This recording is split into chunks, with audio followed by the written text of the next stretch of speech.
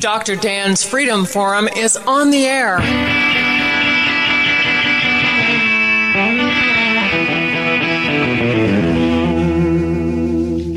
Never send to know for whom the bell tolls. It tolls for thee. Dr. Dan's Freedom Forum is a call to arms for those American patriots who, in the tradition of our founding fathers, will stand up now to defend the Constitution and the liberties that it guarantees to each citizen, to each of us.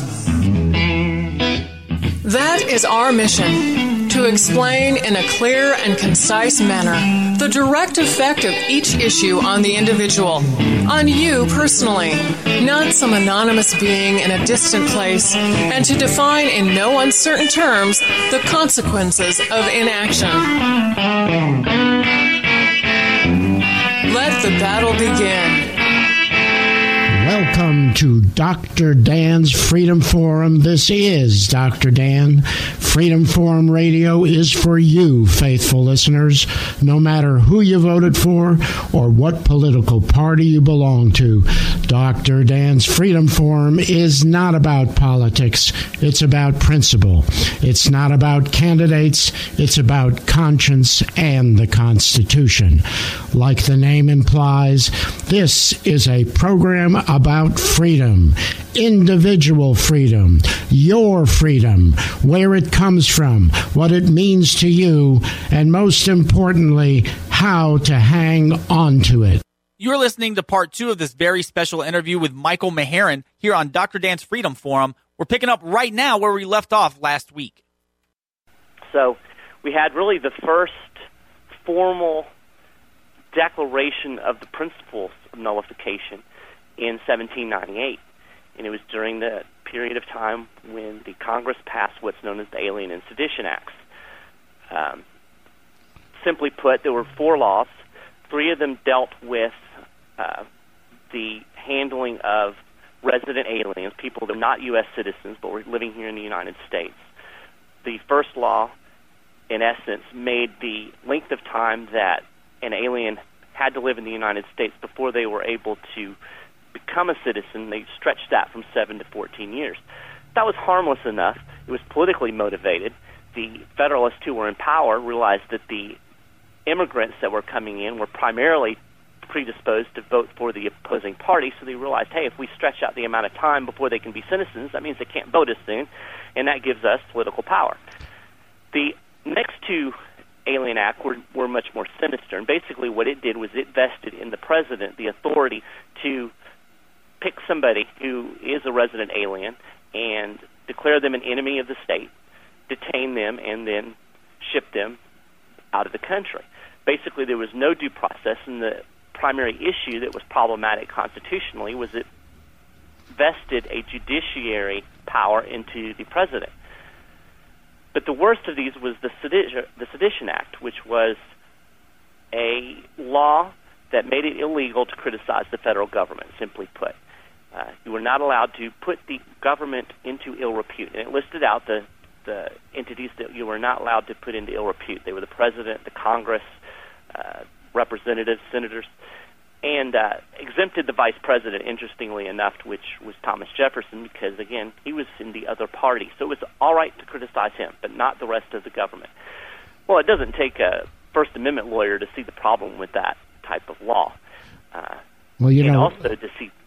While you're enumerating the Alien and Sedition Acts here, okay, and I have listeners who are listening to what you're saying, and you know what's going through their mind, Michael? They're going through their mind is, my God, they're doing that right now. Right this moment, the federal government is doing exactly the same thing. What is the NDAA and the Expatriation Acts? What are they doing with these acts that allow some functionary, a bureaucrat, or the president to declare someone an enemy of the state? Rand Paul was talking about it when we wanted to be assured that the president could not order a drone attack on an American without due process. That's the NDAA, the Expatriation Act, the ability to for one person to decide who lives and dies. How about criticizing the government? They passed a law not too long ago that you cannot protest or criticize the president while he's in the area giving a speech. So I have listeners who are aware, patriotic listeners aware right now, that everything that you talked about that happened a mere 7-8 years after the ratification of the Constitution, 230-some years ago, that's happening right this very moment in our country. And I don't mean to make it aside, but boy, let me tell you, when you started enumerating what was going on with the Alien and Sedition Acts, I knew right away. You made a connection to what's happening now, and my listeners know that. You're exactly right, and that is exactly the point. And that goes back to the very first thing that I said. Governments have a propensity to seize power. It's just the nature of things. And so we have to be able to do something to hold that power in check. Otherwise, it grows exponentially. And as you can see from these examples that you listed today and the examples that Thomas Jefferson and James Madison faced in 1798, they're very dangerous to our individual liberties. When you can tell people that they can no longer criticize the government, then you create a situation in which there can really be no real political debate, because how can you debate your opponent without being critical? And obviously, when you start talking about the power of an individual to be the judge, jury, and executioner, literally, it's very serious power we're talking about. And Jefferson and Madison recognized this in 1798, and they got together and they said, we've got to do something. There's got to be some way to hold the federal government in check. And so what they did was they each wrote a resolution that became known as the Kentucky and Virginia Resolutions of 1798. Thomas Jefferson drafted the Kentucky Resolution. Madison drafted the Virginia Resolution. They were passed by both of those legislatures. And basically what they did was laid out this principle of nullification. Some people actually call these two resolutions the principles of 98, or the principles of 1798. And in a nutshell, Jefferson argued that, as you have actually quoted, nullification is the rightful remedy when the federal government tries to implement an act outside of its delegated powers.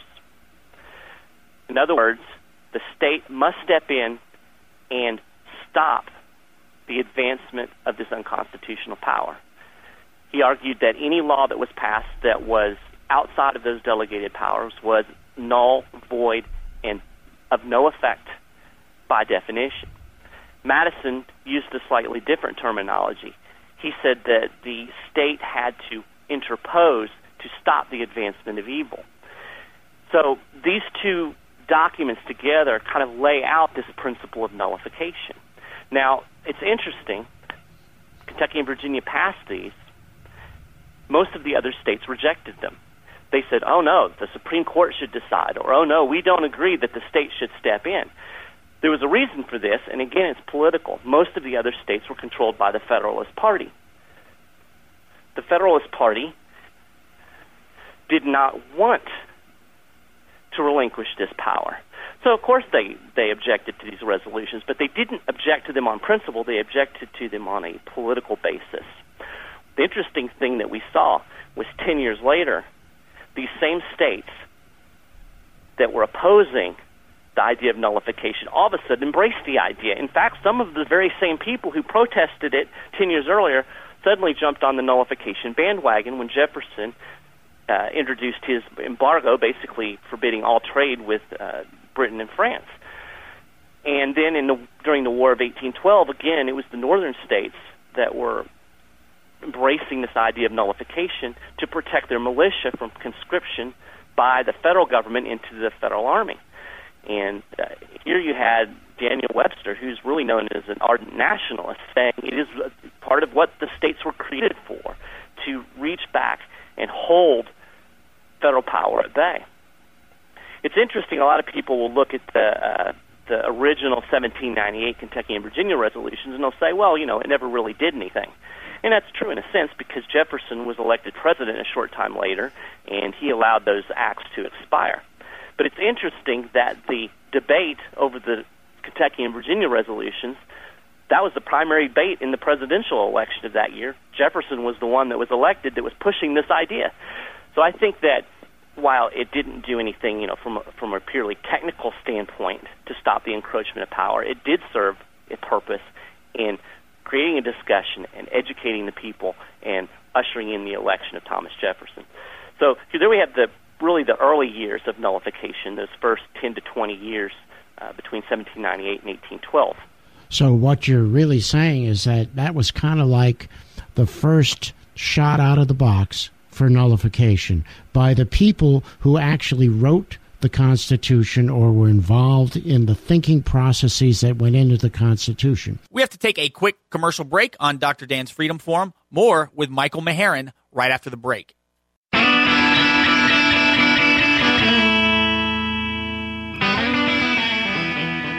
So, like many of the things that we question today, if we look back in history, we'll see that the people who actually created the Constitution expected nullification to occur. They expected that was the remedy that states could and should use when the federal government got out of hand. I mean, there's no question. It's not like some person on the other side of the earth is saying, well, why don't we nullify some? These are the people who wrote the Constitution, then turn around and say, okay, we wrote this Constitution, and here's one of the major tools you can use. States and citizens of the states, sovereign states. If you don't like what the federal government's doing, tell them no. Exactly. You're exactly right. And I think it's important to note that. I think it's also important to note that this is, at its core, political debate. And anytime you get into a political debate, you're going to see people embrace and reject the same principle when it is or isn't convenient. We see that happen all the time. It's the famous words of John Kerry, I think it was, I was for it before I was against it. And that was precisely what you saw going on with many of the northern states, the federalist-controlled states, when nullification was first proposed. They were all against it because it was not beneficial to them politically. And yet, again, as I mentioned, 10 years later, these same guys were like all for it and quoting the Kentucky and Virginia resolutions in defense of their need to hold back an out-of-control government. And that kind of is a sad commentary, and we see it today. People are more than happy to embrace an expansive federal government when it suits their purposes, and then they cry about it when the federal government encroaches on something that is not within their political purposes. And I think the important lesson that we all need to recognize is that federal power, or any centralized power, is dangerous in and of itself, and it should always be checked. And we should be careful about giving federal government more power, even when it suits our needs, because that same power can be held against us with the simple change of the administration. Well, that's certainly what we're seeing. We see it time and time again throughout the course of history, is that people accept things, gifts, let's say, from those in power, expecting that those gifts will go on together. Well, when the power structure changes and someone wants to say, well, you shouldn't get those gifts, well, then that makes them angry and upset. And that's why, like you said, it's better if no one is getting gifts than if people are selectively getting gifts. So after Kentucky and Virginia resolutions, what happened after that?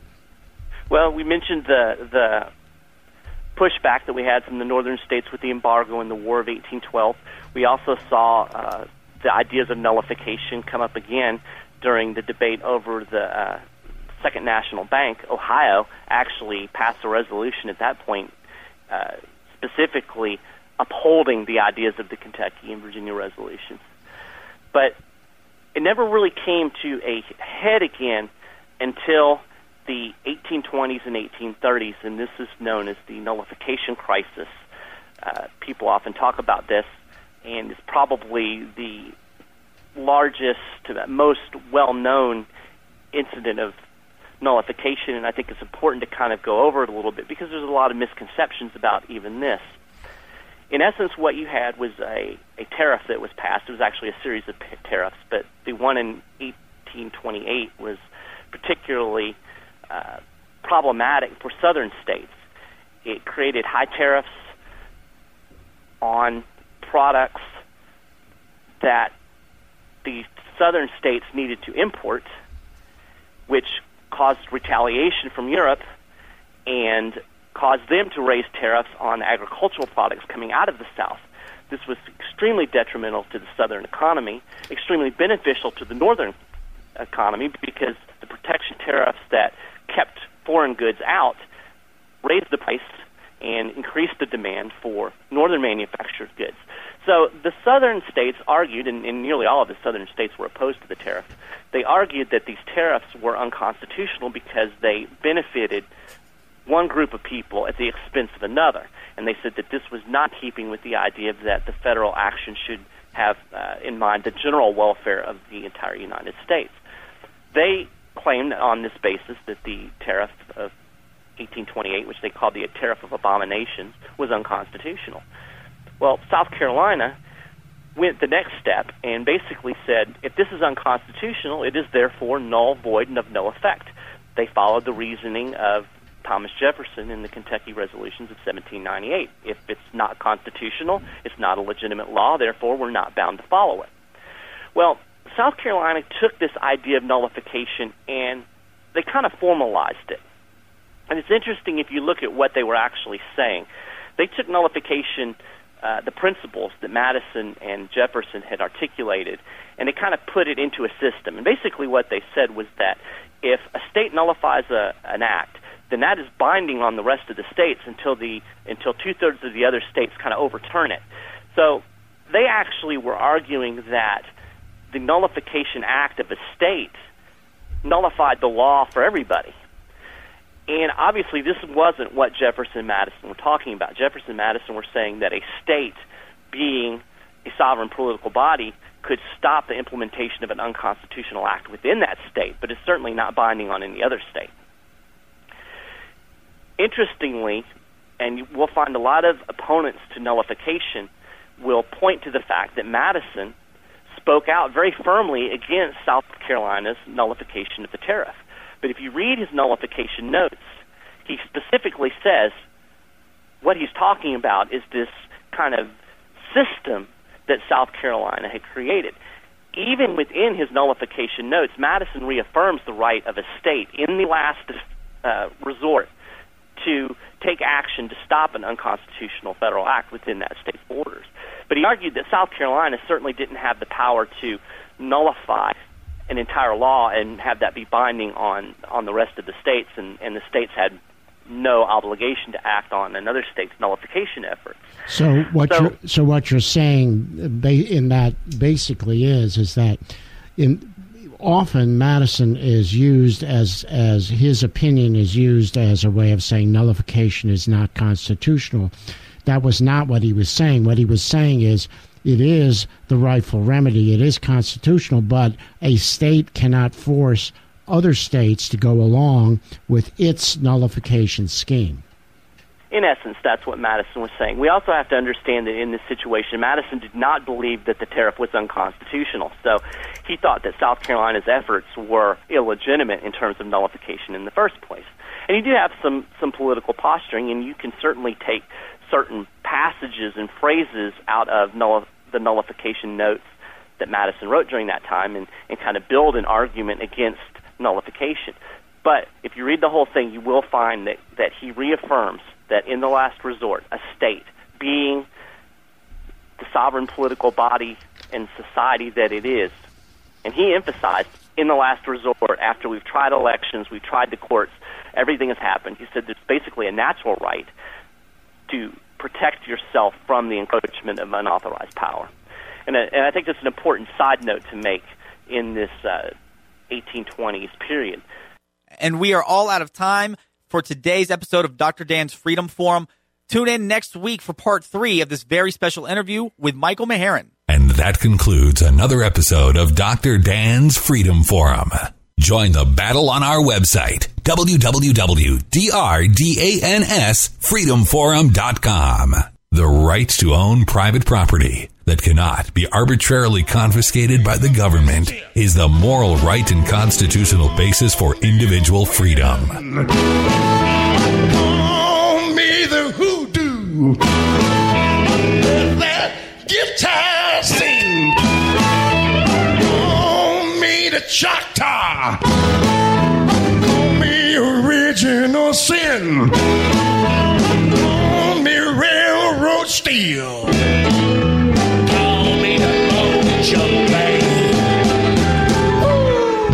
and call them muddy waters. And people, I just love to hear that old man sing.